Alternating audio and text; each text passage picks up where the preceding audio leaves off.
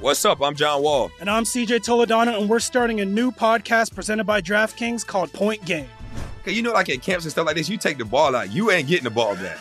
Like, you the last one up the court, they already did their thing. So I stopped that, and I just got into a rhythm and started hooping. The Lakers should sign Trae Young this summer. They got to kind of start preparing for, like, if LeBron's last year is this year, next year, whenever it is. And I feel like a pick and roll with AD and a guy like Trae Young would be deadly. Check out Point Game with John Wall and CJ Toledano on the iHeartRadio app, DraftKings YouTube, or wherever you get your podcasts. Discover a new educational and interactive podcast, Stories for Kids by Lingo Kids. Our episodes are packed with fun activities. Right, Elliot? Oh, yes! We went shape hunting around the block, and we found spheres and cubes on the street. That was great fun. Join Stories for Kids, the Lingo Kids podcast, inspiring you to learn while having fun. Listen to Stories for Kids on the iHeartRadio app, Apple Podcasts, or wherever you get your podcasts.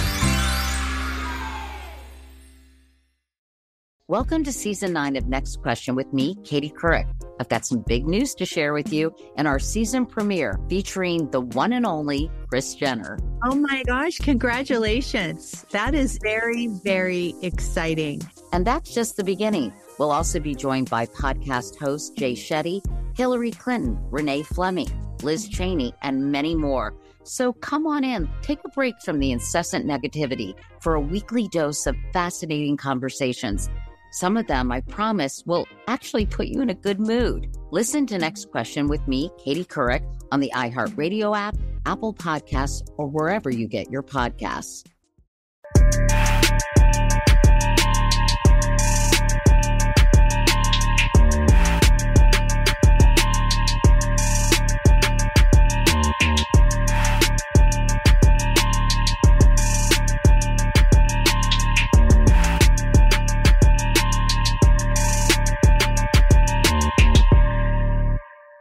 The NBA is starting to heat up. Big plays, big wins, and a shot at even bigger cash prizes. So why not get in on the action?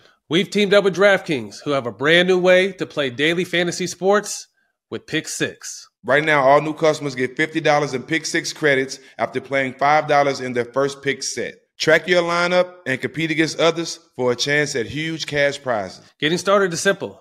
Download the DraftKings Pick 6 app and sign up using code SMOKE. New customers can get $50 in Pick 6 credits when they play just $5. That's code SMOKE, only at DraftKings Pick 6. The crown is yours. We really have a lot going on between starting our own business, spending time with family, and working. Sometimes it's hard to just find time to chill and celebrate the win. That's why Coors Light helps me find time to reset and refresh all year long. I feel you, Matt. Anytime I'm trying to chill and watch the games with the crew, I crack open a cold Coors Light. It's the only beer out there that's made to chill. You can't beat that, and you always need that time to unwind, and Coors Light helps embrace it. So when it's time to chill, Coors Light is the beer I'm definitely reaching for. Coors Light is the perfect refreshment. It's cold lagered, cold filtered, and cold packaged. And it's easy and convenient to get Coors Light delivered straight to your door. Just head to Drizzly or Instacart by going to CoorsLight.com/smoke. That's right. Head to CoorsLight.com/smoke. Celebrate responsibly. Coors Brewing Company, Golden, Colorado. You shouldn't have to worry when you buy tickets to your next big event.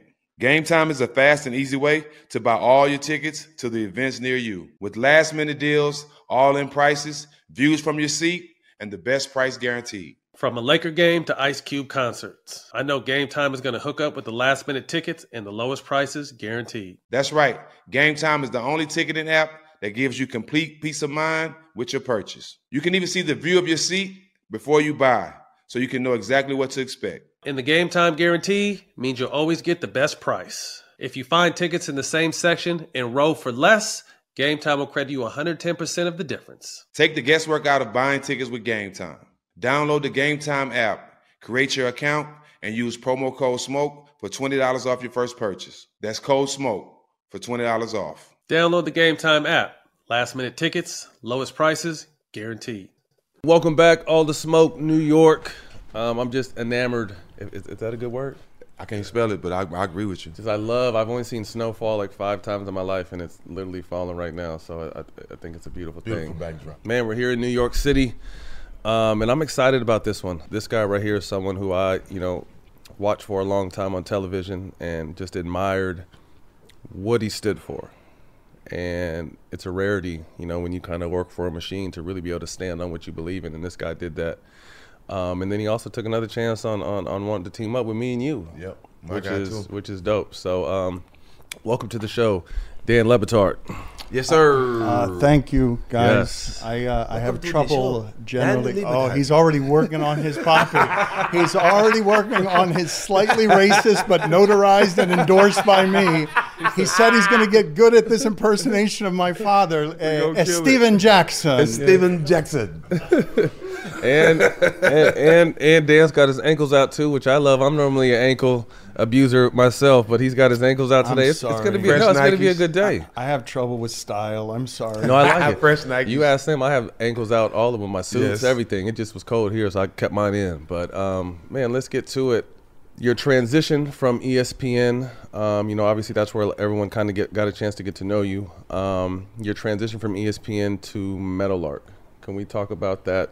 The ending there and the beginning of something which is amazing with yourself and Bimmel and John Skipper. Yeah, before we do that, though, I'd just like your audience to know how deeply appreciative I am of you guys and admire how it is you did what you did. Beyond, a decade and a half each in the league, working through a bunch of competitive ecosystems in a sport where the inner cities are fighting for money. The idea that you guys would have so many teammates who would love you and know that you had their back at every turn. The idea that you are consummate friends, not just with each other, but that your teammates always know that you are somebody who can be counted on and that you did it your way every step of the way and are still doing it your way. I don't do thrilled a lot, but I am thrilled to be in business with you guys. I am thrilled that you guys, who have had all sorts of business opportunities coming your way for 25 years, that you would trust us with your future, because I believe we've got a giant one ahead, because we've all seen the market inefficiencies of you can build your own brand now. You can work outside the machine. You can be legitimately free to be an independent thinker, to say what you want, because you're your own boss. You can form your own teams. You can be your own boss and form your own teams. So we are kindred spirits in this space. And I believe together we're going to do big things that inspire us and other people. So yeah, I leave ESPN and they forced upon me self-employment, and I don't know that I would have chosen it from the safety of the machine. It would be easy to stay there and just keep cashing checks. But some of the things that happened were uncomfortable enough that I felt pushed into something. And it's been a successful business venture, because in order to get out of there without making a mess that was loud with headlines, they gave us all our stuff. They gave us all our intellectual property to just don't cause Disney headlines talking about all the stuff you've been talking about. Just leave and take your stuff. And so we packed up our stuff and went, and it's been something that is wildly fulfilling, as all things that are difficult must be. If you're going to accomplish something that feels fulfilling, it almost has to be difficult. You have to choose the hard path. When you're exiting ESPN, is Meadowlark already brewing? Is it not even a thought? What is your thought process? I almost seem like it seems like that, the transition from NBA to what was next for us, it almost seems like that's what that was for you. I don't do a lot in the way of regret, but one of the things that I would say that I do regret is not planning a little less emotionally my exit on their dime, the way Stephen A. Smith is doing it now on First Take, where across the scroll on the bottom you see, and go check out the Stephen A. Smith show over here that has nothing to do with ESPN, right, where he's saying the things he won't say on ESPN to build his brand outside of ESPN. I did it more emotionally. I'm like, okay, you're going to make me do this myself? All right, fuck it. We'll do it. We'll do it ourselves. And because they let go of one of my guys. My mentor's son was fired off our show without telling me, and that was sort of the last straw after, inhibiting freedoms and stuff. That was the last straw. And so I wish I'd been slightly less emotional, because I had about a year and a half that I could have done it on their dime. Mm-hmm. But like I said, the forcing me to do it has made me like speed up the curve on what I have to learn about business, so that you guys can now see the business gorillas I've got, and you guys can learn from them, and we can make all the things we want to make. Yeah, I mean, in our situation too, was we kind of saw it coming, you know, obviously with the Paramount situation and Showtime, and kind of working and seeing, okay, what was next. You know, it's been a tremendous opportunity with Showtime to partner, learn, build our brand. And when it was time to make a move, similar stuff. I mean, they didn't push us out by any means, but, you know, the sign was on the wall, the writing was on the wall, was coming to an end. But in that meantime, we'd already started building our production company. And luckily for us, you know, Paramount and Showtime, and shout out Steven Espinosa, they found a way for us to get all of our intellectual property, all of our archives, and it was almost like a good luck situation. So when we left, we got lucky and landed right on our feet because we had already started building this company. And then, you know, 2 months after we're up and running, we get news that we're going to have the opportunity to team up with you guys and pick your brain and learn and utilize your ecosystem and feel like we can bring some, you know, some credible and good stuff your guys' way too. So I mean, again, we talked about this all night at dinner last night. We won't bore you guys with that conversation. It was a good conversation. Really it wouldn't have been boring. Close the restaurant. Close the restaurant. Yeah. For real. So, to those who don't know, what is Meadowlark, and who are your teams? And, you know, obviously John Skipper, former ESPN president, Bimmel, someone who was over at ESPN. So, who are they, and what is Meadowlark about? Yeah, we've got Deidre, who leads our documentary division, and what we are is storytellers in the media business who are looking to evolve in the new media world. You know, we are a company that has a giant audio product that is now growing in the video space. We've had to do all of that. You guys have learned what it takes. The content business is expensive, and especially if you're going to do video like this, you have to have people in order to do that. And so we've got almost 20 documentaries that are going to be sold in the next 2 years, because John Skipper was the most powerful man in sports when he was at ESPN. Like, he knows how to do this. He did the 30 for 30 series. So you guys see that Hollywood has been crumbling or stagnant or atrophying or unstable for 2 years, and we're going to have 20 documentaries in the next few years. And I know you guys got 1,000 ideas, you got 1,000 connections, and so we're going to be a company that builds out this arm over here. I'm the side of the company where we do this stuff, you know, interviews, intimacies, vulnerabilities, laughter, get to know these people for real. I can't wait. Like, I know they've seen some of Steven Jackson here, but his dark comedy thespian, I don't think the world is ready. I do not think the world is ready for how funny this person actually is, even though he can kick your ass, and everyone knows he can kick your ass. I don't know that they know how funny he is. And so hopefully we'll have some unscripted work for him to do, because I believe there are a lot of Hollywood roles for this man if he chooses them. Indeed. I asked you and Rachel a question last night, and it was interesting because I literally got. We should mention her too, by the way, because shout out like Rachel. Just a true gangster who's going to help us a lot here. Yes. I mean, Rachel Nichols is obviously very instrumental. And Jack and I start in media, and I was telling a story last night that when we had Rachel on, was it a year and a half ago, last season? I got a call from one of the bosses at ESPN, like right after it aired, like, hey, how come you didn't tell us you were going to have Rachel? I'm just like, I didn't think I had to tell you that I was going to have Rachel. You know what I mean? And it was, and I, at that moment, you know, and I told her last night for the first time, I think, and the crew knew. I was like, you know, obviously I hadn't had no issues with ESPN up to that point. And I really didn't even have no issues with my exit. But up to that point, I was just like, you know, we got to be careful because that's just the machine. But like the more and more I thought about it, and the more and more we were talking, we were hearing her story, I was willing to lose my job at ESPN to allow Rachel to have a platform to tell her truth on, because I don't feel like she had an opportunity to tell her truth. It was the machine's word, and then, Rachel, you're silenced. You can't say anything. So I just thought that was extremely unfair. I hated the narrative that was painted with her, because we know who she is and what she stands for. And the narrative that was painted by the bigger machine couldn't be further from the truth. So I feel like us allowing her to kind of speak her truths on our platform, and then kind of get her back, you know, kind of be a stepping stone to get her back in this space. I mean, she's probably the most trusted NBA reporter in the game. Everybody loves her and respects her, and she does great work. So again, to definitely shout out Rachel, and That was one of the first things when Jelani and I came out with you. You spoke highly on her and how much respect and love you guys have for each other. So definitely throwing her in the mix only is going to help. But when you talk about the machine, right, and you guys can both sort of speak to this uniquely because you've navigated the labyrinth so well, the machine makes you, or can make you with its pressures, dilute your authenticity by degrees by requesting compromises from you at every turn and choices like that. Where what an impossible spot for the two of you. You know Rachel Nichols, you know everything she's about, and now you're put in the spot where a white woman has lost her job in the climate of after George Floyd, and Disney doesn't know how to react, and there's corporate pressure and American pressure, and now you two are put in the spot where you're defending Rachel Nichols, and it sounds like you might be against black women or can be perceived against black women.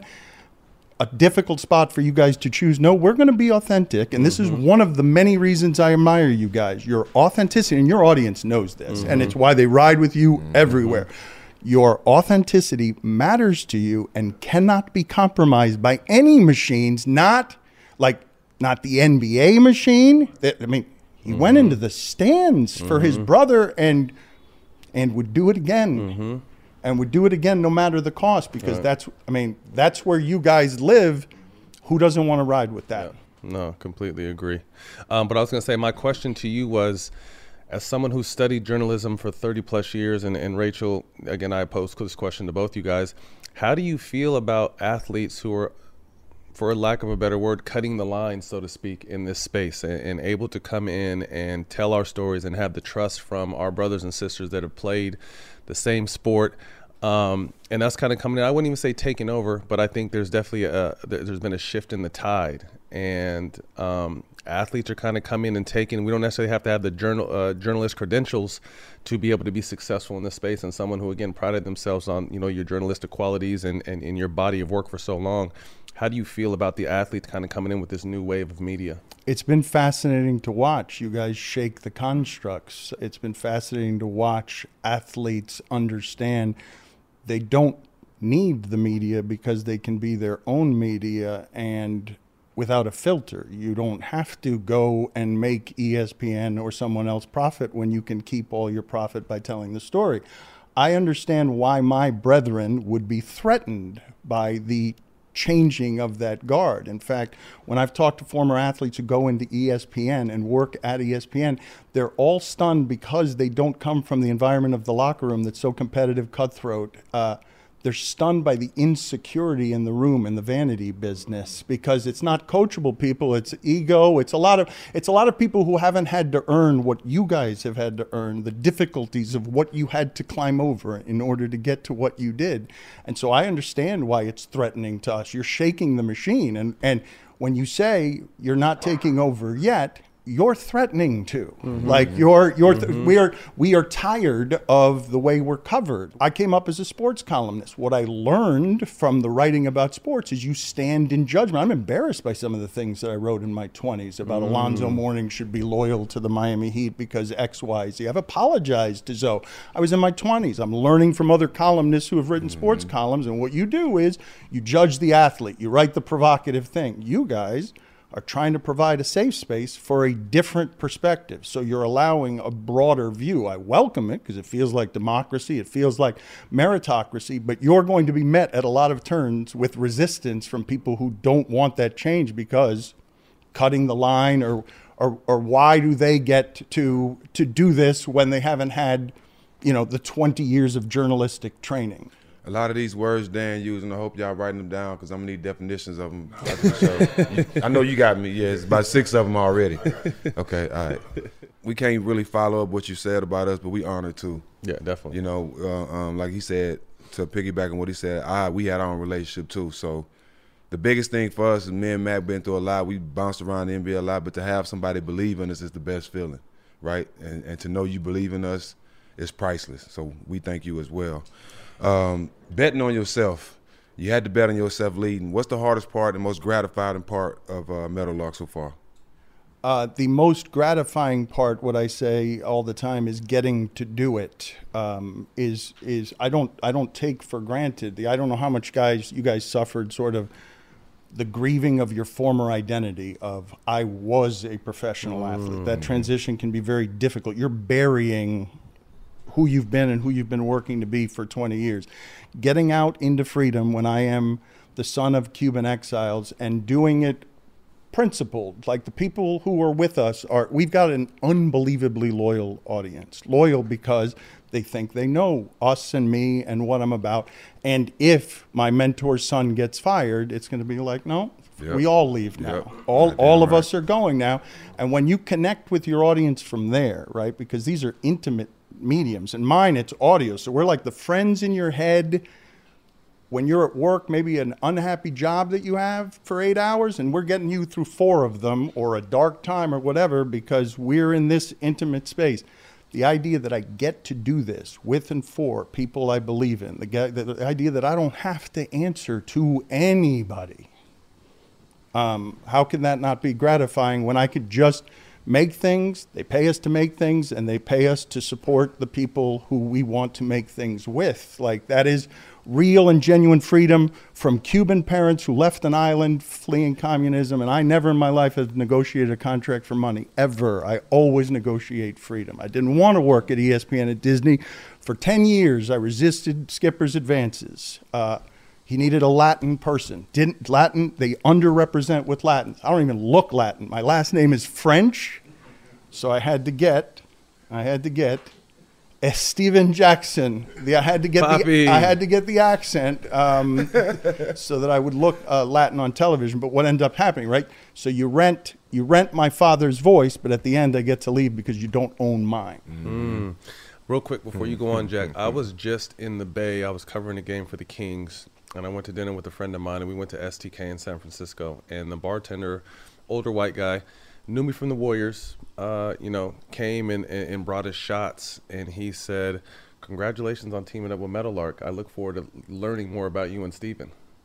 And I'm just like, so he knew who we were for basketball players, but again, I think that speaks to your audience because we're with you guys now. They're looking forward to getting to know who we are. I cannot wait. Like, I mean, I'm sure the people who follow here feel like they've got the breadth of your personality, but just in the stories that you were telling last night about what your journey has been, and when I talk about my admiration for you guys, I don't think people understand how hard it was for you to get to the first of the 15 years or the 17 years in the league, and how hard it is to stay there when all of the young people want your money, and it's the world's most competitive place. There don't get to be many of you. Like, it's awe-inspiring to behold, even though we get very used to seeing it on television every night. Like, your stories are amazing, and I cannot wait to sit down and reverse this on you guys, because the one time I interviewed him on television, he gave it all up. Like, he gave it all up, and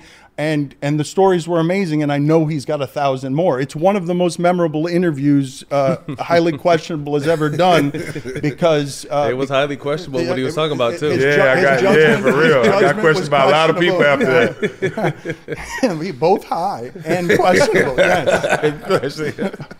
Shit. Take us on set. How was the approach in your daily show now compared from when you started in the media space? Oh, man. So I start as a newspaper columnist, and I get to the sports reporters in Times Square. The construct is guys on Sunday morning judging athletes at the ESPN zone in Times Square. I'm 30 years old. I'm at it's downtown New York, ESPN zone. It smells like urine from the night before and vomit and like chairs on tables. And I get there and I'm like, is that all there is? And it felt lonely.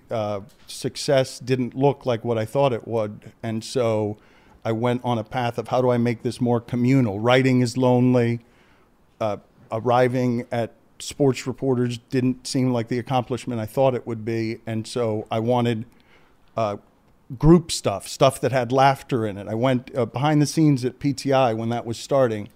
Kornheiser and Wilbon, behind the scenes, the show is much better than the show they do on air because they're yelling at each other and they're cursing. And the group of people they had around them, the sport team, like the people that you have here, they had relationships with, families. So it's jocular. It feels a little bit like a locker room. So I hear that laughter and the loneliness of writing. I'm like, no, I want I want that. I want something I do with my friends. I want something that feels like laughter. I want something that's shared because, writing is super lonely. Nobody can do it for you. I always identified as a writer for, 15, 20 years growing up. That's the one thing people told me I was good at when I was young. And so that's what I chose because they didn't tell me I was good at anything else. And then I went and did fun things that were meant to be counterculture, that were meant to, hey, sports aren't that serious. I know we can take it all serious, but we can laugh with my dad or we can laugh with my co-host Stugatz, who, we've got an odd couple relationship. So I've just been trying to create environments that are both fun and thoughtful, that they have some range, that they can go between smart and dumb. And so that's some of the stuff that we've been building. Love it. Transitioning a little bit, I got a chance to meet your wife, Valerie, last night. I loved it. She had us all signing cork to kind of remember. Oh, I was supposed to bring it. I forgot to bring it. I will leave it up to her. I know she's got it. But speak to the effect that she's had on you as a man, a businessman, and just all this aspects. Is the part where you're going to try and get me to cry. They told me you guys are going to try and get me to cry. So you want me to talk about love. All right, I'll talk about love, but you guys are going to have to share this with me. Okay. I simply would not be capable of doing this if I don't believe in myself the way that she believes in who I am. She thinks, I've never looked at myself this way. I'm not an entrepreneur. I've just wanted to be left alone to do these silly things we do. She thinks I'm a boss, and I would say she has made me one. Her strength is uncommon. She has turned upside down my worldview, and I just feel safe with my every vulnerability with her, and now I'm accomplishing things I never dreamed of because of the strength in her backing me, because I wish to be the man that she thinks and believes I am. I aspire to it. And I never knew what love was, or that it could feel that way, or how healing it could be in the places where I'm not gentle on myself. Like, she has been a medicine, a balm that makes all of this possible. Like, I could not do it if I didn't have with me a foreign feeling that I'd never known before that buoys me.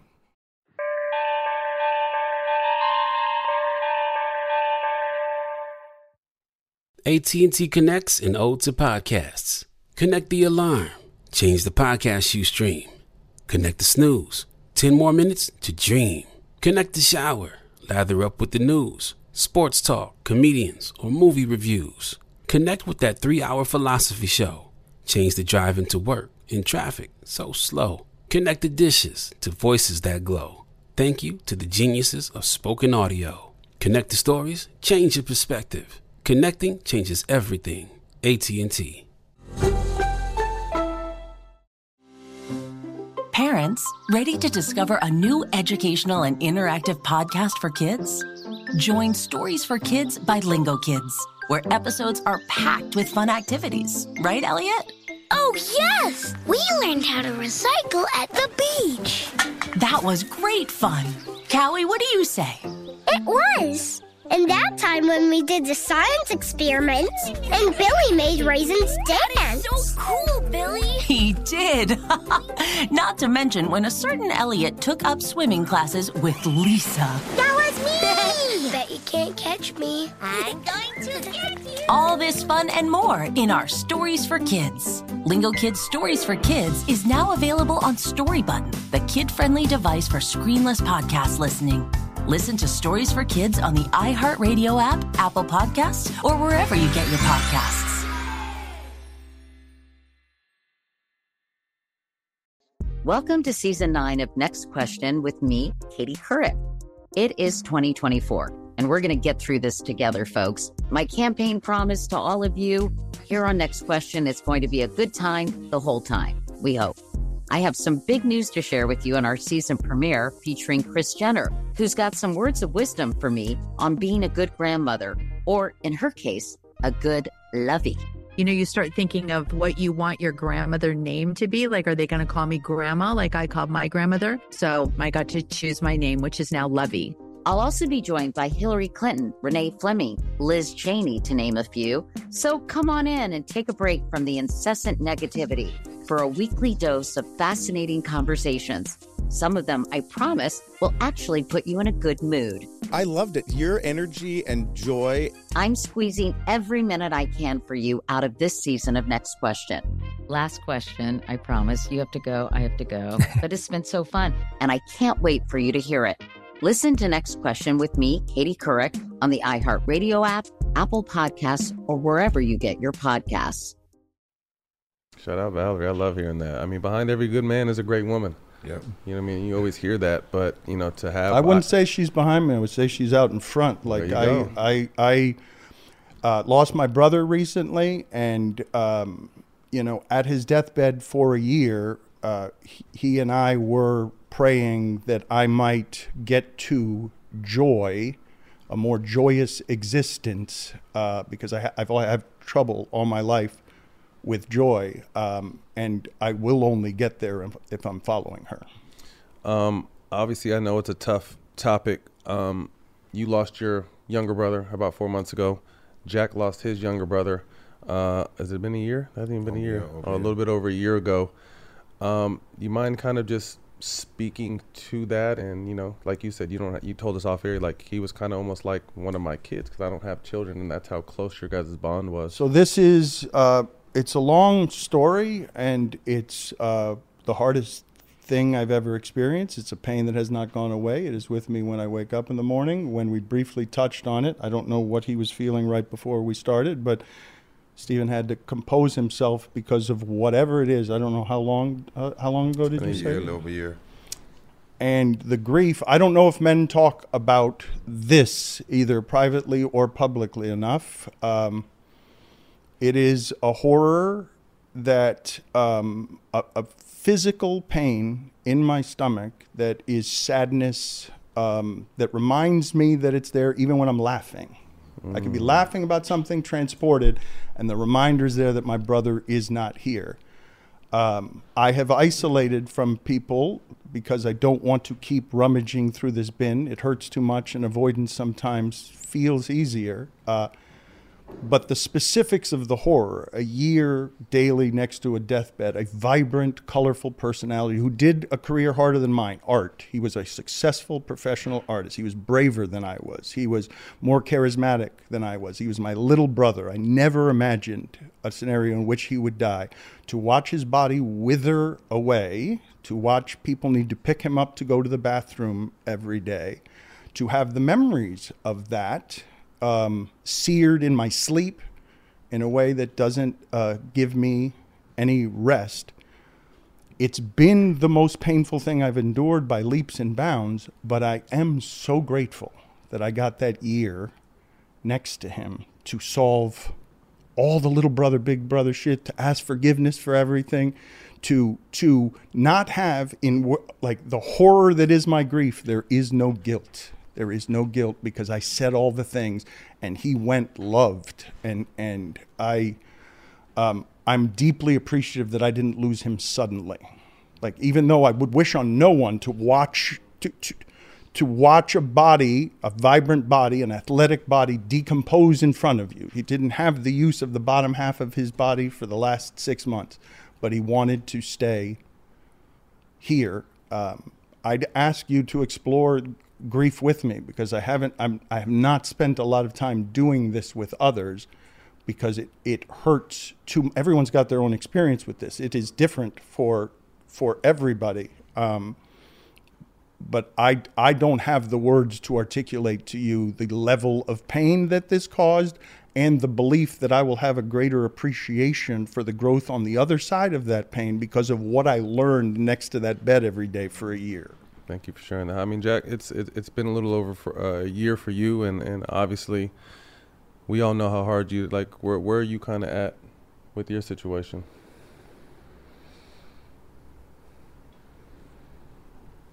Still, I mean, it's tough. You know, again, I told this briefly before we got on air, how Jack and I got so close was the loss of my mom. And I'm on the opposite spectrum from you and your brother. My mom was diagnosed with 4 cancers November 1st and died November 27th. So I had literally, 26 days, but it was when I was playing for the Warriors and I was just gone. And Jack was the one every day where whether he was calling crack jokes to make me laugh, bringing me food, coming to sit and watch TV or movies, coming to bring me some weed to smoke. Like, Jack was the guy that was kind of just checking on me every day. Didn't want nothing in return, just was the one. And overall, the whole Warriors organization was great. But, you know, Jack really went out of his way to just let me know he was there. And when I was ready to talk or needed to talk, he would be the ear and the shoulder I can talk on. And I think what I've learned since then is, you know, the pain never goes away. You just learn how to manage it over time. You know what I mean? And I felt like, it doesn't seem real to me still. Like, Yeah. even you're going to a deathbed, you're going to a hospital every day. Like, for it to still not feel like a real thing months after the fact, I can't imagine what you're talking about. Seems So far unreachable right. to me. You said 16, 17 16 years. Yeah. It seems it's almost a mountain too overwhelming to climb. The idea that I'm going to believe this is real. It's the realest thing in the world. Right. You're by a deathbed with a cancer patient. And to me, it doesn't, I don't know if it's the same for you. It doesn't seem like a real thing, even though I've lived the whole thing. Yeah, it's just a crazy experience for me. Dan, I lost my little sister 2 months from my little brother. So I lost both my siblings 2 months apart. I ain't ready to talk about it. I'm sorry, bro. Let's speak to your upbringing. Started here in New York before you moved to Florida. You know, parents sacrificed a lot coming from Cuba. Explain your kind of upbringing and the values and principles you were raised with from two people who didn't start in the States. Work. Work means freedom. Work is how you get ahead in this country. There have been any number of things over the last... You all right? Mm-hmm. I wonder sometimes whether avoidance is the best thing on that. Forgive me, I'll answer your question in a second. But go ahead. I marveled. I did an interview with Marcellus Wiley, and he's such a tough human being, and his hands are gnarled as he's sort of telling the story of being asked to close his mom's casket, and he's just chosen the path of avoidance because he's like, if I don't avoid, he's obviously a very tough man, but he's like, that's too much for me to handle. Whatever you're feeling where I would counsel you, from what little I know in these 4 months, you shouldn't stuff all of that down. You should share it with somebody. Maybe not. Yeah, maybe it's too much. Maybe it's not here. But anyways, my parents, they came from Cuba. They left in their teenage years. They get on planes. Freedom is lost. Get on planes. They think they're going to see their family soon. It goes many, many years without seeing their family. Imagine what the desperation has to be on an island where people literally throw their lives to the winds on like inner tubes. Between Cuba and Miami is the biggest cemetery. That ocean is the biggest cemetery that you will find, because so many people are literally, the desperation pushes them out. So my parents, as teenagers, come to this country and make their way, believing this country to be a certain thing, which it was for them, a land of opportunity, a land where I would never have to make any sacrifices because they made all of them. They got me to freedom. And the way you get to freedom is through work. That's how immigrants do it, exiles do it. This country has a lot of economies that thrive off hard work. You work.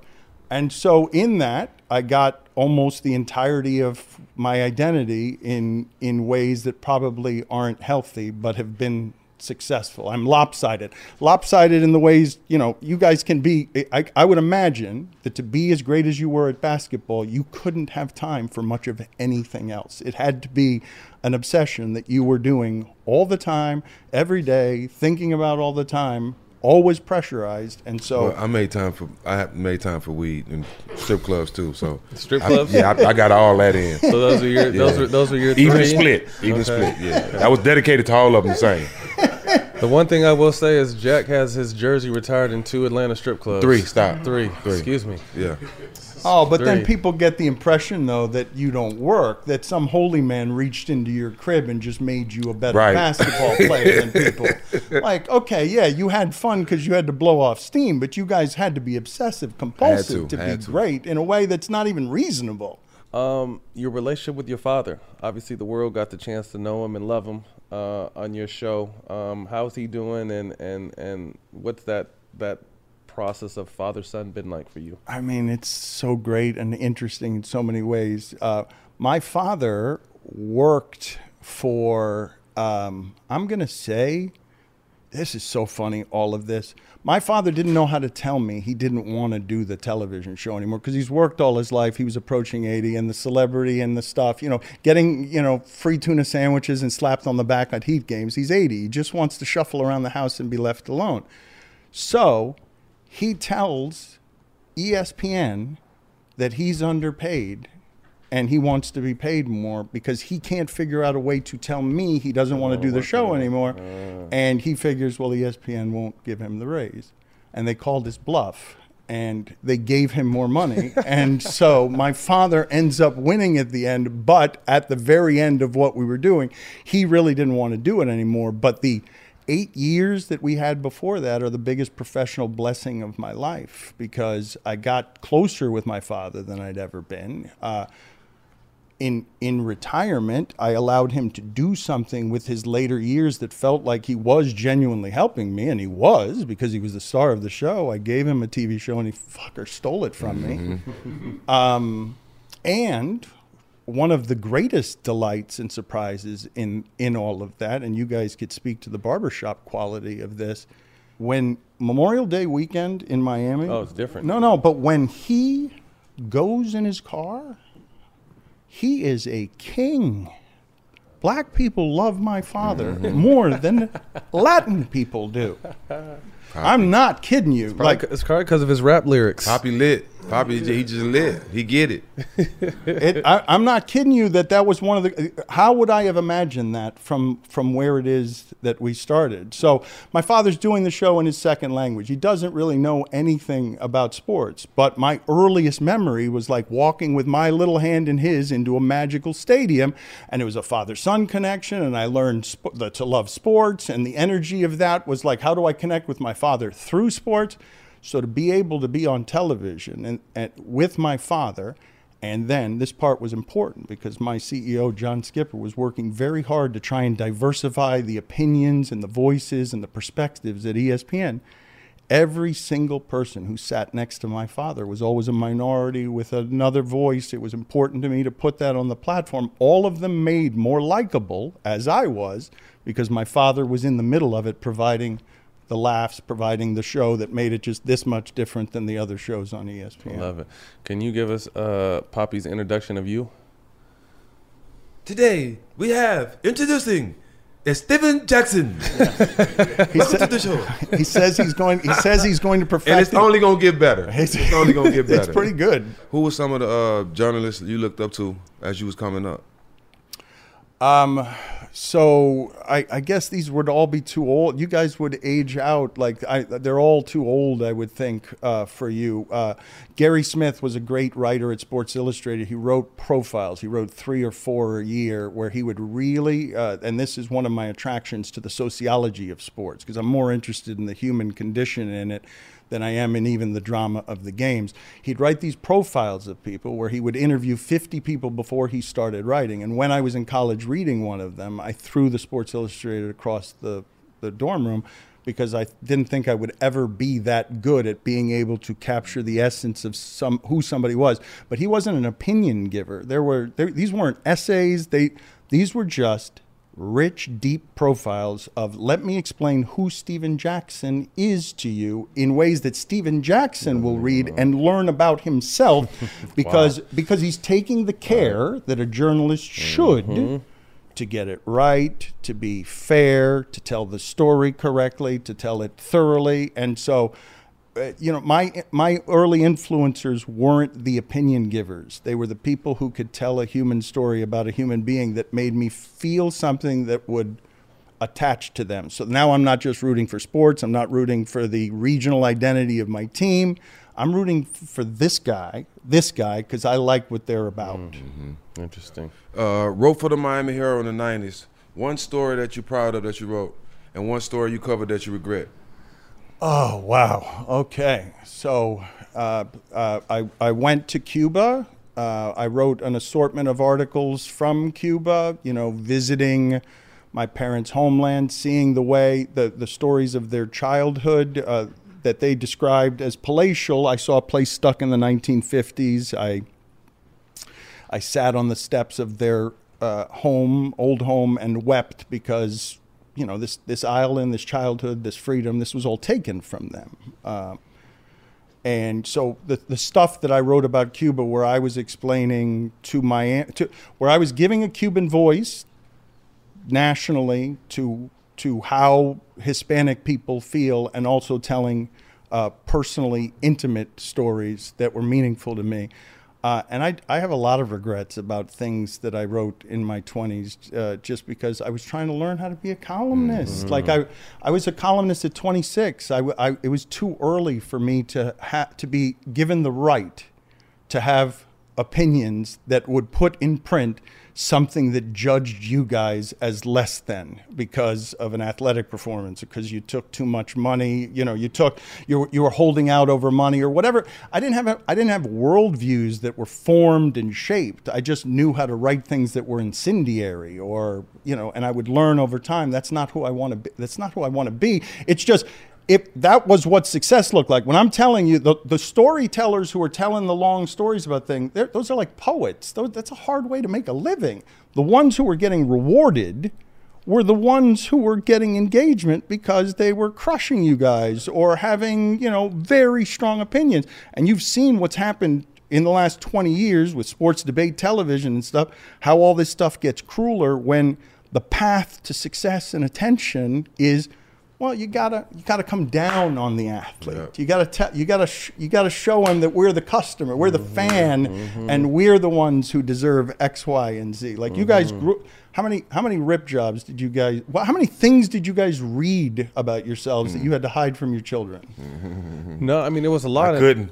It was all on TV. I couldn't hide it. I think you made a great point from a standpoint of what the standard is now to grow in sports media when it comes to debate shows. And, you know, I was over at ESPN, and there were times where the producer would want me to say stuff that I just I'm not going to say that. You know, I'm not comfortable saying that. But like you said, I feel like, and this is no knock on anyone who's been able to kind of climb those corporate ladders in those spaces, I feel like the more outlandish, the louder, the wilder the take you have, whether white or wrong, you're rewarded for, and you start climbing the ladder because, again, like I said, whatever the angle is, whether it's bashing athletes or keeping it real or whatever the fuck they want to call it, it's getting clicks, it's getting views, and you're becoming a personality, you know, on this platform. So I was always just very comfortable with staying in my lane over there, and, you know. Oh, but you were already famous. You already knew what came with the currency of attention. You had money there, like.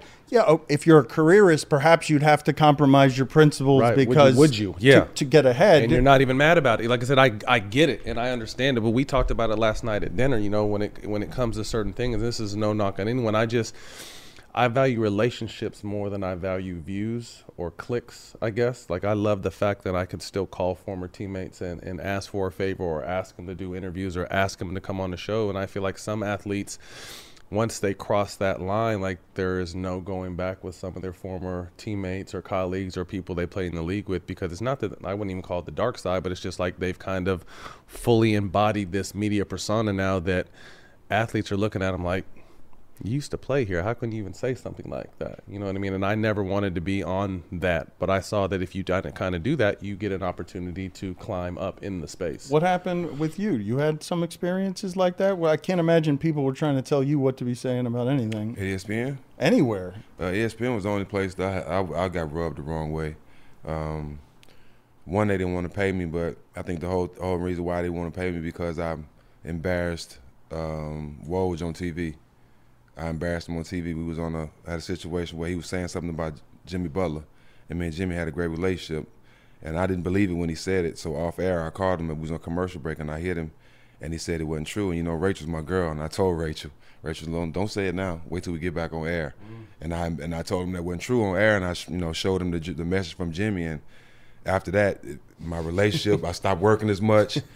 Gina started giving me calls like, we got to start figuring something else. Have you talked to guys at Fox? Like, I knew it was about to be over because nobody never did him like that. But I knew he was full of shit. No, but Dan, on another note, the transition that has been made with someone like a Pat McAfee transitioning into ESPN and really kind of doing it his way or as close to his way as can be. Obviously, just called out a studio head in Norby Williamson lately. What are your thoughts, kind of being in that and now looking at it from an outside perspective? It's fascinating here, and I think you guys will find much of this very interesting. It's going to take some telling, and I want to be careful because I support people who bet on themselves. I don't want to appear like I'm bitter at ESPN or that I'm not rooting for Pat McAfee, because I want everybody to get their money. He's creative. He's charismatic. But what do you guys know about the details of my story? Because the last straw was them letting go of my mentor's son without telling me. But what do you guys know about the previous parts of the story and where it is I was getting in hot water and what I was bumping against when I was bumping against it? I don't know the details, and I don't know if Jack, I don't want to Well, Jack. I just, from what, just all I'll just say this. I knew from being at ESPN and being from Gina, I knew your show was the show that was one quote away from being kicked off ESPN. That's what I always felt, and that was the mode around. Every time I seen your show, or people talking about your show at ESPN, like that's the show that treads the line. All right, so let me tell you where the backstory is, because I think you guys will find fascinating sort of the corridors of power and how some of this stuff works. So John Skipper, the CEO of Meadowlark, was running ESPN, and I was there. I got suspended for silly things. I put up billboards at LeBron's return to Cleveland saying, "You're welcome, Miami," and I got suspended for that. Suspended for that? I got suspended for that. It was a joke. It was funny. It was great. I got suspended for silly things. I got suspended for selling my Hall of Fame vote to Deadspin in baseball because I was like, "Come on, athletes. They're going to use healing things if they're competitive on steroids. Can we stop keeping them out of the Hall of Fame?" And I sort of sold my vote away because I didn't like the moralizing there. But when Skipper leaves, a new president comes in charge, and there's a new policy. And the first time I got in trouble with him is when Trump is going after 4 women of color of political power, one of them a refugee from Somalia who is advocating for how inhumane the cages are at the borders where there are brown babies. And what is being shouted at the protest rally is send her back, the crowd of Trump people. And so the first time I get in trouble is calling bullshit on that policy, saying you cannot tell a son of exiles that I'm now not allowed to talk about this unless an athlete says about it first, something about it first, so that I can then use him as a meat shield, which is what their policy was. If it's news, you can talk about politics, but I'm like, these microphones matter, man. And I'm not going to just talk about whether the Pacers are better with Halliburton. Like, if you're going to give me the power to represent a minority for you on television, if I'm going to be a Hispanic man with my Hispanic father as a cartoon that we're going to have fun with, because all right, we'll do your game. When the microphone's got to matter because they're chanting, send her back. I can't say anything about how racist that is. I can't say anything about how that's not the America I signed up for. Like, send her back because she's trying to get cages, like kids in cages at the border, and I gotta. So that's where it starts, right? On the compromising of the principles, the dilutions by degrees. So, to have had access at that time to the most powerful man in sports, who was an ally of mine, who wanted me to start little fires, but he's not out, to the Disney power machine after George Floyd, to have, like, to be in there and be like, wait a minute, can I get to Iger and Disney on, like, real change stuff?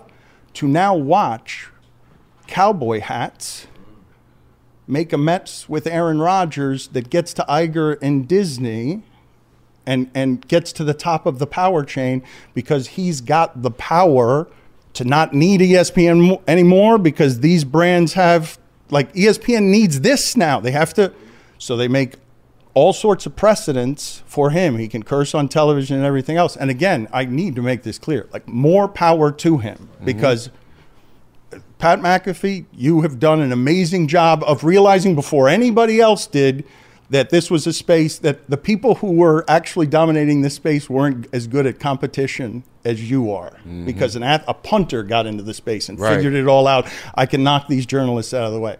So may he have all of the fun and chaos and anarchy that is shaking that machine from the inside, because to me it's comedy to watch it, but the portions of it that hurt are like, man, I was so close with whatever our show was, which was sort of like that, to getting into the real corridors of power where I could have maybe influenced made a change in how bullshit corporate the statements were after George Floyd. How like, because you've seen the machine, whatever was happening, that moment after the pandemic, that year after George Floyd, to see the machine that was saying to us, well, at every turn, no, we're the Black Lives Matter now, to see it now shift and everything go back to the way that it was, it has been a little jarring, given that at that moment, I remember it, we were in it, it lasted for a while, it felt empowering, it felt strong, it felt like, oh, okay, maybe people will be heard. To see the machine go right back to where it was, how do I say any of that and walk you guys down that path without sounding like I'm bitter at ESPN or bitter at McAfee? Like, I want to walk that path honestly, but that's how it happened from my viewpoint. So to see him call out by name an executive, when I had to go, and when I said what I said, I had to go meet with Pitaro in New York, and there were headlines, and then stuff gets leaked about what my salary is, and all the stuff that he's complaining about started happening to us at the end. I enjoyed seeing him call it out. I was surprised to see that there were no consequences for the person that he called out or for him, but it's a new age over there. They have to make the compromises because I think they need him more than he needs them. I said that the other day. So, I mean, currently, where do you think, maybe not even just ESPN, but like the machines that make this sports media go, where they're kind of at a crossroads? Because I wholeheartedly believe that these bigger, the personalities have outgrown the machines. I feel the machines will always be there, and they're great for what they're great at, but they're not necessarily needed anymore. So where does ESPN, Fox, where do you kind of think they sit in the whole grand scheme of things as journalism or reporting or athletes moving into this space kind of take over? It'll be super interesting because there's been a monopoly in this space of what's on your television when you're walking through the airport bar. Like, I don't think that people understand what the business model of ESPN is. All of those shows exist as infomercials just to get you to the next game. Like, here is sports content, whatever it is. How do we get you to the games, to the games, to the games? They decided to become a journalism company because they didn't have to be from the very beginning. There's not a J in ESPN. It's entertainment and sports. They decided to be a journalism company that was initially run by newspaper people. They're sort of getting out of that business now, and they're going to need those personality-driven people to, whether it's McAfee or Stephen A. Smith, to help their brand, because the whole game has changed. The programming matters. McAfee needs to do a number after First Take because of the way that they're paying these people. Like, they're trying to keep up now with a changing game as the streaming services just change everything.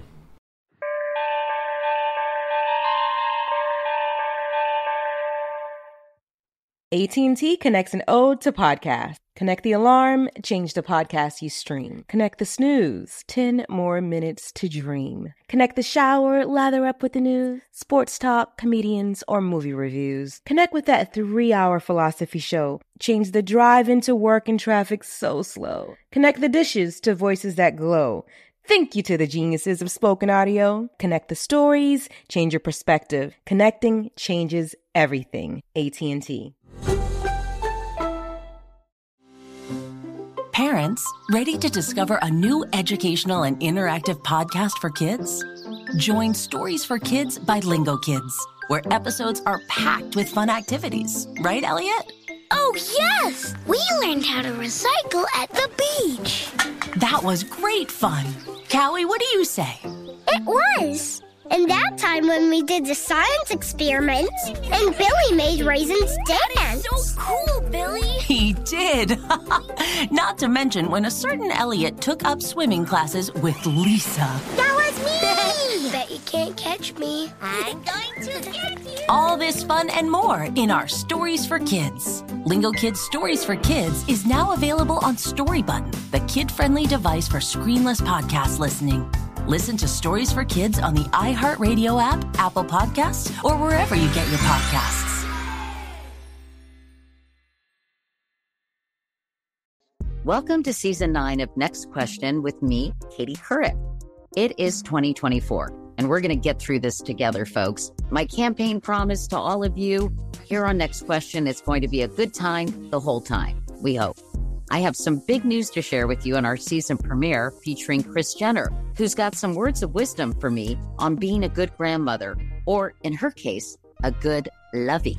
You know, you start thinking of what you want your grandmother name to be. Like, are they going to call me grandma like I called my grandmother? So I got to choose my name, which is now Lovey. I'll also be joined by Hillary Clinton, Renee Fleming, Liz Cheney, to name a few. So come on in and take a break from the incessant negativity for a weekly dose of fascinating conversations. Some of them, I promise, will actually put you in a good mood. I loved it. Your energy and joy. I'm squeezing every minute I can for you out of this season of Next Question. Last question, I promise. You have to go, I have to go. But it's been so fun, and I can't wait for you to hear it. Listen to Next Question with me, Katie Couric, on the iHeartRadio app, Apple Podcasts, or wherever you get your podcasts. Kind of a little bit off topic, but not. Is there any truth to this urban legend that Disney was trying to stop the Miami Zoo from naming a hippo after you? No, it's not an urban legend. There is now a Miami Zoo that has a hippo named Dan Le Batard. No, but that's all true. Yes, they were fearing the liability of the hippo escaping named Dan Le Batard, and then you got Disney's Dan Le Batard tramples 3 kids. Yeah. The first thing I did. Are you kidding me? No, the first thing I did, the first act of freedom after leaving ESPN was going to that zoo. That there is no longer a baby hippo. There is a hippo at Zoo Miami named Dan Le Batard, who hopefully doesn't trample any kids to death. Has he escaped anybody? Yeah, we're hoping that doesn't happen. You haven't met him? I have met him, yeah. Went to meet him the first day. But isn't that instructive as you guys build your own thing?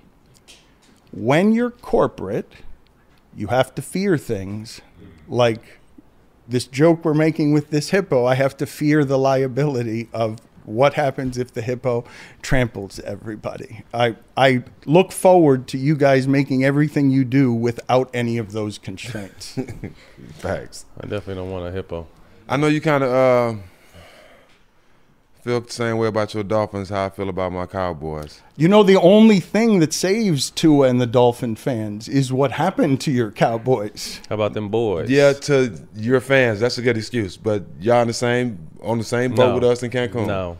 What you mean? A loss is we all at home. No. You guys have had 3 straight 12-win seasons. Shit the bed every time in the playoffs. Miami is a new up-and-coming team with a young How many quarterback. Super Bowls Miami got? I don't know. 2. That's not my team. Huh? 2. How many we got? Damn. 5. What you were 5 last time they won a Super Bowl. And I wasn't born when they won theirs. So shit, what's the point? The Dolphins, I think I read the other day, this was Ethan Skolnick said this, that Dwayne Wade went to college, had a Hall of Fame pro career, and got a statue in all of the time since the Dolphins last won a playoff game. It's a long run. So I know you feel how I feel. What about the Heat? How you feel about the Heat right now? I mean, you guys have to marvel at everything they are. They embody so many of the things that you guys were about, where if you go there and are willing to work, they will make all players better.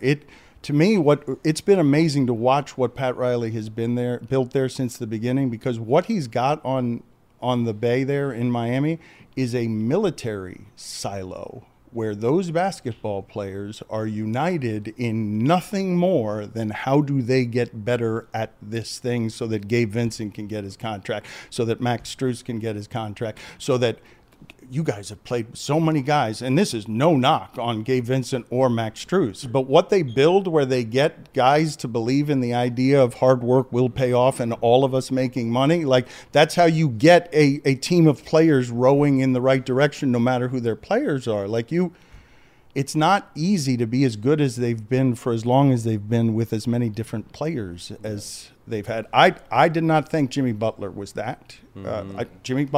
Did you guys think Jimmy Butler was good enough to carry a team to the?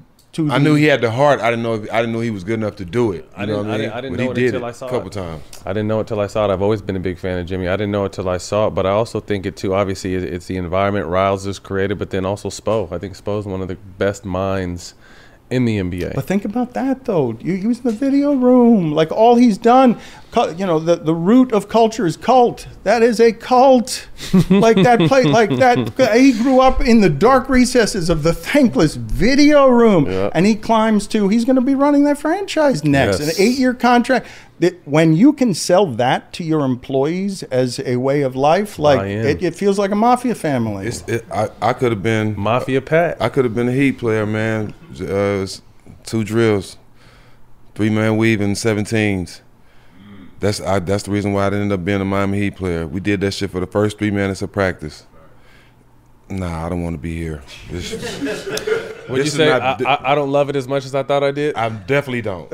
I definitely don't. And if I got to throw up every practice to make $1 million, maybe I need to go on another team where that's not in the contract. The Marlins. Oh my God, they've hurt Miami so many different ways. I mean, they betrayed. They sold after championships. They sold all their players. Like, they've crushed generations of fan bases by taking the feel good immediately and making it all about just finances. So somehow, in a Latin city where an economy was supposed to flourish around our love for baseball and how flamboyantly, because baseball's changed. I don't know if you guys watch it all, but baseball is more colorful and more ethnic and more joyous. We are a broken baseball city. There's a niche group of people who believe in the Marlins, but they don't spend, they can't keep up. And I think as we tape this, that the Dodgers have spent $1.7 billion on free agents, and the Marlins have not yet spent $1. They definitely doing that. Hard to keep up that way. Is the undefeated Dolphins winning the Super Bowl that year is the best moment in Miami sports history? Oh man, so it's so long ago. I don't know how long ago your memories go on childhood. So I was born in '68. '72 was the proudest thing. Football made Miami famous because they were successful at it. At the time, it wasn't a thriving town. The Dolphins were something that made it huge. But I would say in my lifetime, the most fun I've ever had covering things in sports, 30 years in that market, was covering the championship University of Miami teams that were urinating on all of sportsmanship and making America insane because they won and were crazy. So covering those teams was great fun because,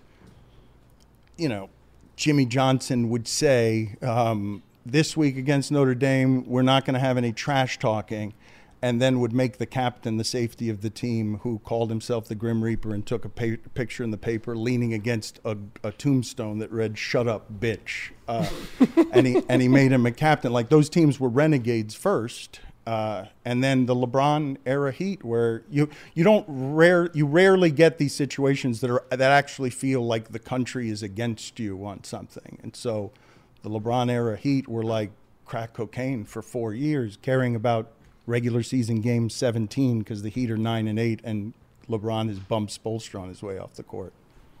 Give me your opinion on that team, though. Ed Reed, Edgerrin James. No, that was before. I'm talking about the Warrens, Fred Gore. Warrens, they've had those so are before many. that. They've had. That was like Michael. Yeah, that was they had like 2-3 running backs at the same time. You're allowed to get confused because I think Frank Gore, Clinton Portis, and McGahee were all in the same time. Yeah, that's what I meant. Them three. It all runs together because those.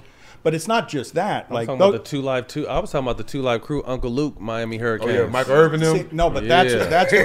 That's before Snoop Dogg was on USC's sideline when they were winning championships, and before, You know, even like Ice Cube was wearing a Raiders jacket, or there were people on the West Coast wearing Miami jackets because of what Miami represented. Uncle Luke, you'll love this story. Uncle Luke was, as the one of the originators of hip hop Miami sound, who would say things like Suge Knight can't come into Miami unless he asks my permission. He was putting bounties on Notre Dame players that was collected with NFL money on anybody who injured Tim Brown or whatever. There's this pool of money, and it was being held by the team priest. How can you not love those? How can you not love those football teams? I love it. Oh yeah, I love it. That's dope. Obviously, shout out Dwayne Wade. You mentioned it earlier, but he'll have a statue out there. Being there his entire career. To me, I think he's a top 3 shooting guard of all time behind M and Kobe. Just thoughts on his journey and his career. What a joy to watch from start to finish. Because I remember when he came in initially, one of the things people were he was clearly on the path to stardom. Like it was about to happen. He was still accessible, and the janitors and the people who worked in the building would ask him not to change. Please don't change because you're so approachable, you're so accessible and stuff.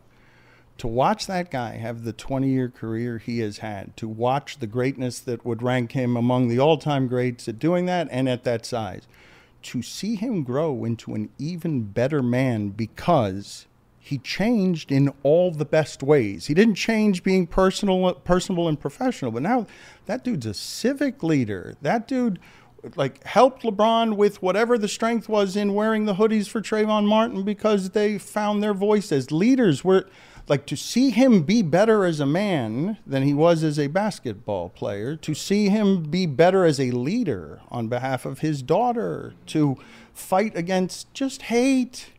He loves like that. He has learned how to love big so that he uses his power to combat hate. We've never had an athlete better than that in South Florida.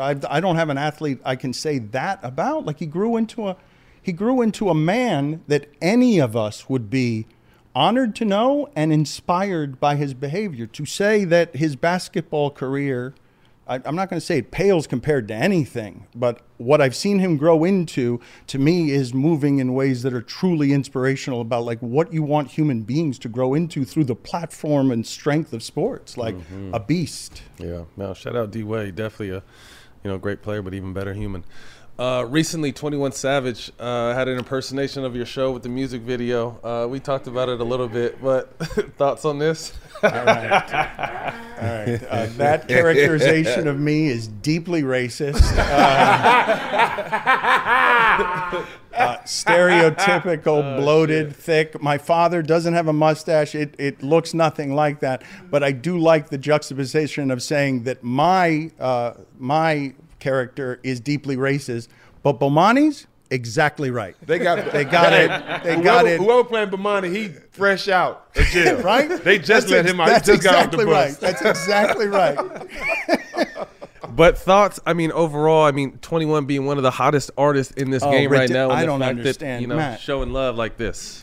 So, Matt, I don't know you guys well enough yet to know how spiritual you are or what it is that the universe brings you in terms of comedy or blessings, okay?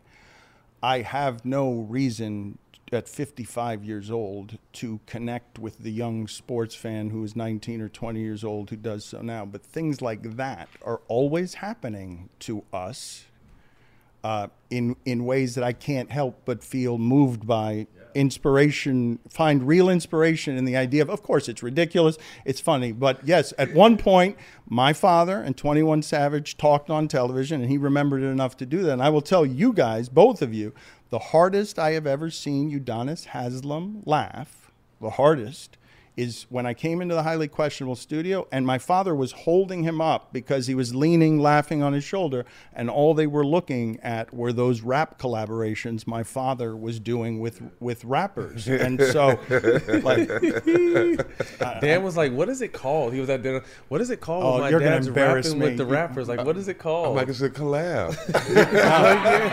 I did worse than that. No, I said duet. Duet. I did worse than that. I was like, Dan, I definitely don't think it's that shit.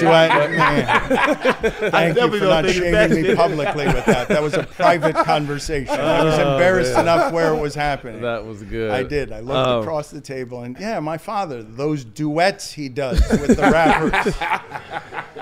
Oh, shit. Who's Dan outside of media, outside of running Meadowlark? He burned out just as much as us. Who's the day-to-day guy? Well, this project, self-employment, has been so fun, exhilarating, overwhelming that I haven't gotten what I would love to have is work-life balance. What I would like to be doing is get to a point in my life before, freedom expires that that I can have more fun outside of what I'm doing. What we're presently doing is consuming, okay? So I don't have kids. The people that I work with are people that I've largely raised professionally. Like, they haven't worked in other places. They've gone from being, people who learned under us. 20 years later, they now have their own kids. And it's my responsibility to make sure that all those people, like, it's now my responsibility to make sure that everything works so that those people, I don't have kids, so this is what passes for, this is what passes for it. This is what, and so what I hope people think of me is that I am someone who tries to spread love and decency to people he cares about. And I spend a lot of time in that space trying to provide for others creatively and other ways. But it embarrasses me that I don't have a better answer to your question, because I'm so lopsided at the moment trying to take on this big undertaking of. I don't consider myself a businessman. I have business people, but you can't build a corporation that cares unless you're the one personally caring for all of the details, so that you make sure. And it's hard. It is hard to build a corporation with a soul. It's why most of them don't have one. I just love hearing that, because again, I'm 2-3 years behind the process you started, and given a chance to pick your brain last night, and looking forward to talking to John and picking his brain, just the ups and downs and the ebbs and flows of this. I was literally talking about, like, I do a ton of shit, but I'm going to have to cut that out, because this is, All the Smoke Productions, and teaming up with you guys is my baby, is our baby. And we look forward to, again, partnering with you guys and changing, the landscape. But at the same time, it's not something you talk about. It's something you have to do, and the hours you have to put in, you can't cheat that. Well, I'd ask you guys, I'd love some guidance on this front. Because you guys are athletes, and because you're coachable, and because there's so much failure, no matter how great you are, I've had a real tough time mentally dealing with failure as learning, like treating it like, oh, we're a startup. Ooh, we fell in this hole because, you're trying to figure things out. That's learning. Be gentle on yourself. Like, you've got to figure these things out. I'd ask you guys how it is that you handle that, because I've always marveled at athlete ability to deal with failure when your entire job is based on being paid for success. I mean, I'll start with that personally. I feel like as long as you learn something from the failure or the loss, it's not necessarily a blemish. You know what I mean? Like, no one is, Michael Jordan missed a ton of shots. Kobe missed a ton of shots. People lost. LeBron's lost a ton of finals. But I think when you're able to learn from those mishaps, those mistakes, or those shortcomings, as long as you got something out of it to be able to apply you from hopefully not hitting it again, it's a long game. And I think today is such instant gratification to everything, and understanding anything worth building or anything worth doing is going to take some time.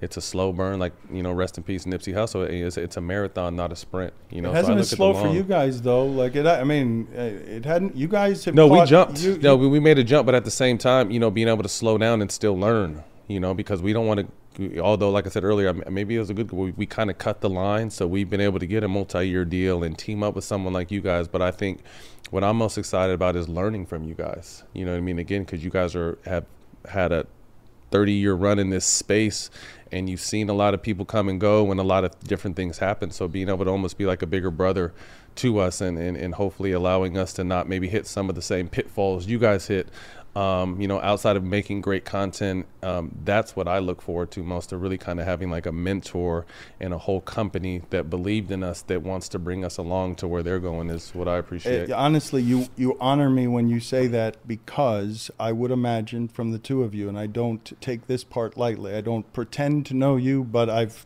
marveled at your work for 15 years as someone who cares about sports, and hope to know you very well. What I have seen over the years of where athletes mistrust on business because the problems that come with money, for you guys to trust us with your business and your future, you two specific guys, not just anybody, it honors me that you would do business like that with us, and I believe in it wholeheartedly. Like, I'm going to learn from you as well, because it is inevitable that we're going to conquer things here, because we've got the right people in place during a changing media time, and you guys are going to bring the same competition to this that you did when you were winning at basketball, because winning is winning. Like, you guys are conquerors. Yeah. You guys are conquerors. Probably less clotheslines and punches and open hand slaps. But I want to touch on what he said too. Like, for us, experience is the best teacher. And I think for me and Matt, we've been through so much stuff in our life that we basically learned how to make love to pressure and enjoy the good and the bad times the same. So a loss, yes, it's a part of life, and you go through things and you try to figure out what's the good side of it. But the only good side of it is going through it, because it can't get worse. You know what I mean? So everything we done been through in life, I think we dealt with it with our head up, chest out, knowing that we gonna get through it. But do you realize how much stronger that makes you than me? No. Oh, stronger than me? No, the specifics of what it is that you did. Now, there are different kinds of strengths, right? Like, I would say to you that I'm getting stronger around my brother's grief, although I am not yet strong. But that attitude that you're talking about makes you guys much stronger than the average human being, because the days have so much failure in them. These guys depend on us, and we know that. You know what I'm saying? We got people that depend on us. I'm just talking about your basketball careers, though. Yeah. Now you're inventing yourself in the second space, right? Now you're going to apply whatever competitiveness exists anywhere, and you quit a good job. You're leaving a good job that if you wanted to take the traditional path, you could be a color commentator and King's icon, Matt Barnes. You don't want to take the traditional path. The strength that you guys have makes you go chase the difficult things, because the rewards are on the side of the most difficult things, on the other side. I'll share a quick story about, when we sat down with Kobe, our last interview, and before we were in his office talking, and he was so adamant about, this last 20 years of me being a Laker and Kobe. Like, I don't want people to remember me by that. And I'm like, what are you talking about? You're a 5-time champ, one of the greatest players ever. He's like, no, these next 20, this business side is what I want people to remember me for. And he's just like, as athletes, we're disciplined, we're coachable, we listen, we apply ourselves, and we have to be elite. He's like, I'm taking all that to the business space. And I know there was a lot of people, just with that alone, I'm going to surpass. Oh, he was going to get there before LeBron and Tom Brady. They're all competing in that space now for the ownership. Yeah. They're all, this is how you get into the halls of power, though, right? Because now Tom Brady is choosing between a $375 million job and owning the Raiders. I think LeBron showed all these guys what could be possible here. But of course, now Dwayne owns part of the Utah Jazz, because here comes real power. Here comes real change. Michael Jordan, the only black owner in basketball, gets out with all of the money, had very little in the way of impact. But here come his descendants, as competitive as him, and learning the things that a new generation learns with more power in this space. Like, may one day you be making the deals with LeBron at the top, just because you have the relationships, because there's plenty of money here for everybody once you guys have the power and get into this game and start disrupting it. I'm not obviously going to say the number, but I love when he said last night, he's like, the money you're getting this year is just the beginning. I was just like, oh, I love to hear that. But anyway, This is this has been great. We got quick hitters now. First thing to come to mind, let us know, what is your top 5 Miami athletes of all time? Okay, that is putting me on the spot. In no particular order. We're not going in any particular order. Okay, I'm going to go. Clear. No, I'm going to do it in order. I'm going to go number 5, Jose Fernandez. I'm going to say that because he told a particularly Cuban tale. El Duque? No, there are three. There are three Okay. Cuban guys. Jose Fernandez is the Latin player who passed away, but he's probably the biggest arm in history. But you got the two brothers you were mentioning, Levon and El Duque. I'd put all three of them together just because of the emotion of they told my family's story. They came over from Cuba. 4, I would go Alonzo Mourning because of he helped Overtown in a way. He had real impact charitably in our community, caring about people that not a lot of people cared about, and was obviously a Hall of Famer and great. 3 would be Dan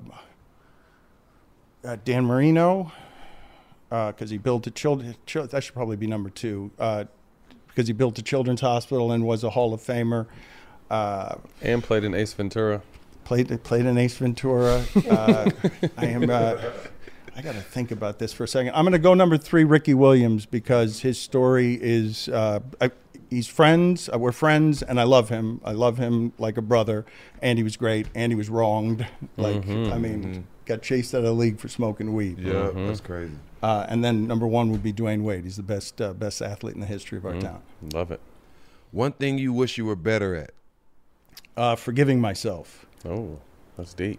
Being less hard on myself.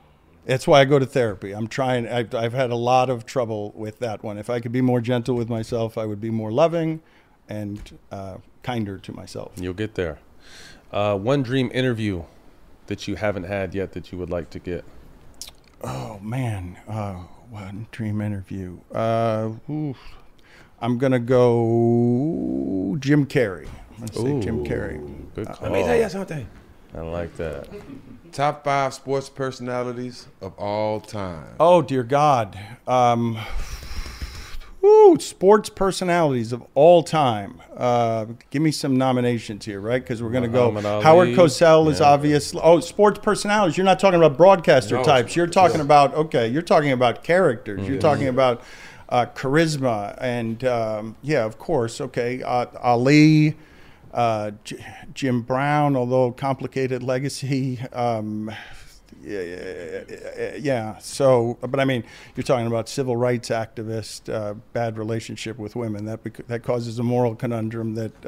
But as a person, retires from the league at the age of 30 as MVP from the set of The Dirty Dozen because he doesn't like his pay and wouldn't go to jail.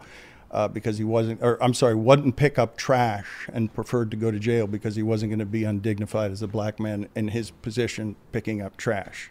So all of these guys who had activist causes are moving to me. Personalities. Rodman. I'm going all basketball here. Football, rub some of that out. Dion? Yeah, I know. Well, thank you for the help, Dion, because Dion knew all of this stuff much earlier. How to manage his brand, how to be a master marketer, how to be somebody who paved the way on both commerce and funny and knew how to sell himself. That's enough. You guys are wearing me out. This is I don't. That's it. You're making me think too much.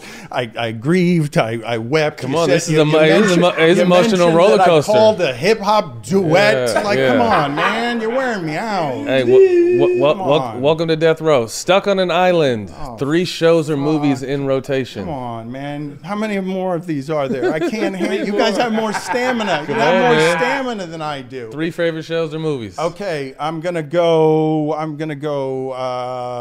Breaking Bad, the Sopranos, and the Jeffersons. Nice. That's nice 3. I ain't heard no one say the Jeffersons. Nice I like that. That's so old. What's your guilty pleasure? Cheesecake. That was easy. That was quick, huh? You didn't have to think about that one. You got to think about something right now. Cheesecake. Well, if you want to ask me about food, I'm happy to go on for another 3 hours. I'm with you on that. 5 dinner guests, dead or alive. You plus 5 around the dinner table talking about whatever. You know what? I can't do this. It's a pleasure working with you guys. I'm looking forward to the partnership. Yeah. Let me be my first person to walk out of the Hey, I love it. Hey, only here. Hey, man, that's a wrap. Dan Levitar, we're thankful. Thank you, Dan. Thank you, John Skipper. Thank you, Meadowlark, for believing in us. DraftKings, this new era of All the Smoke Productions is going to be great. Thank you guys for sticking by us and being loyal fans. Me and Jack got a lot of new shit coming your way.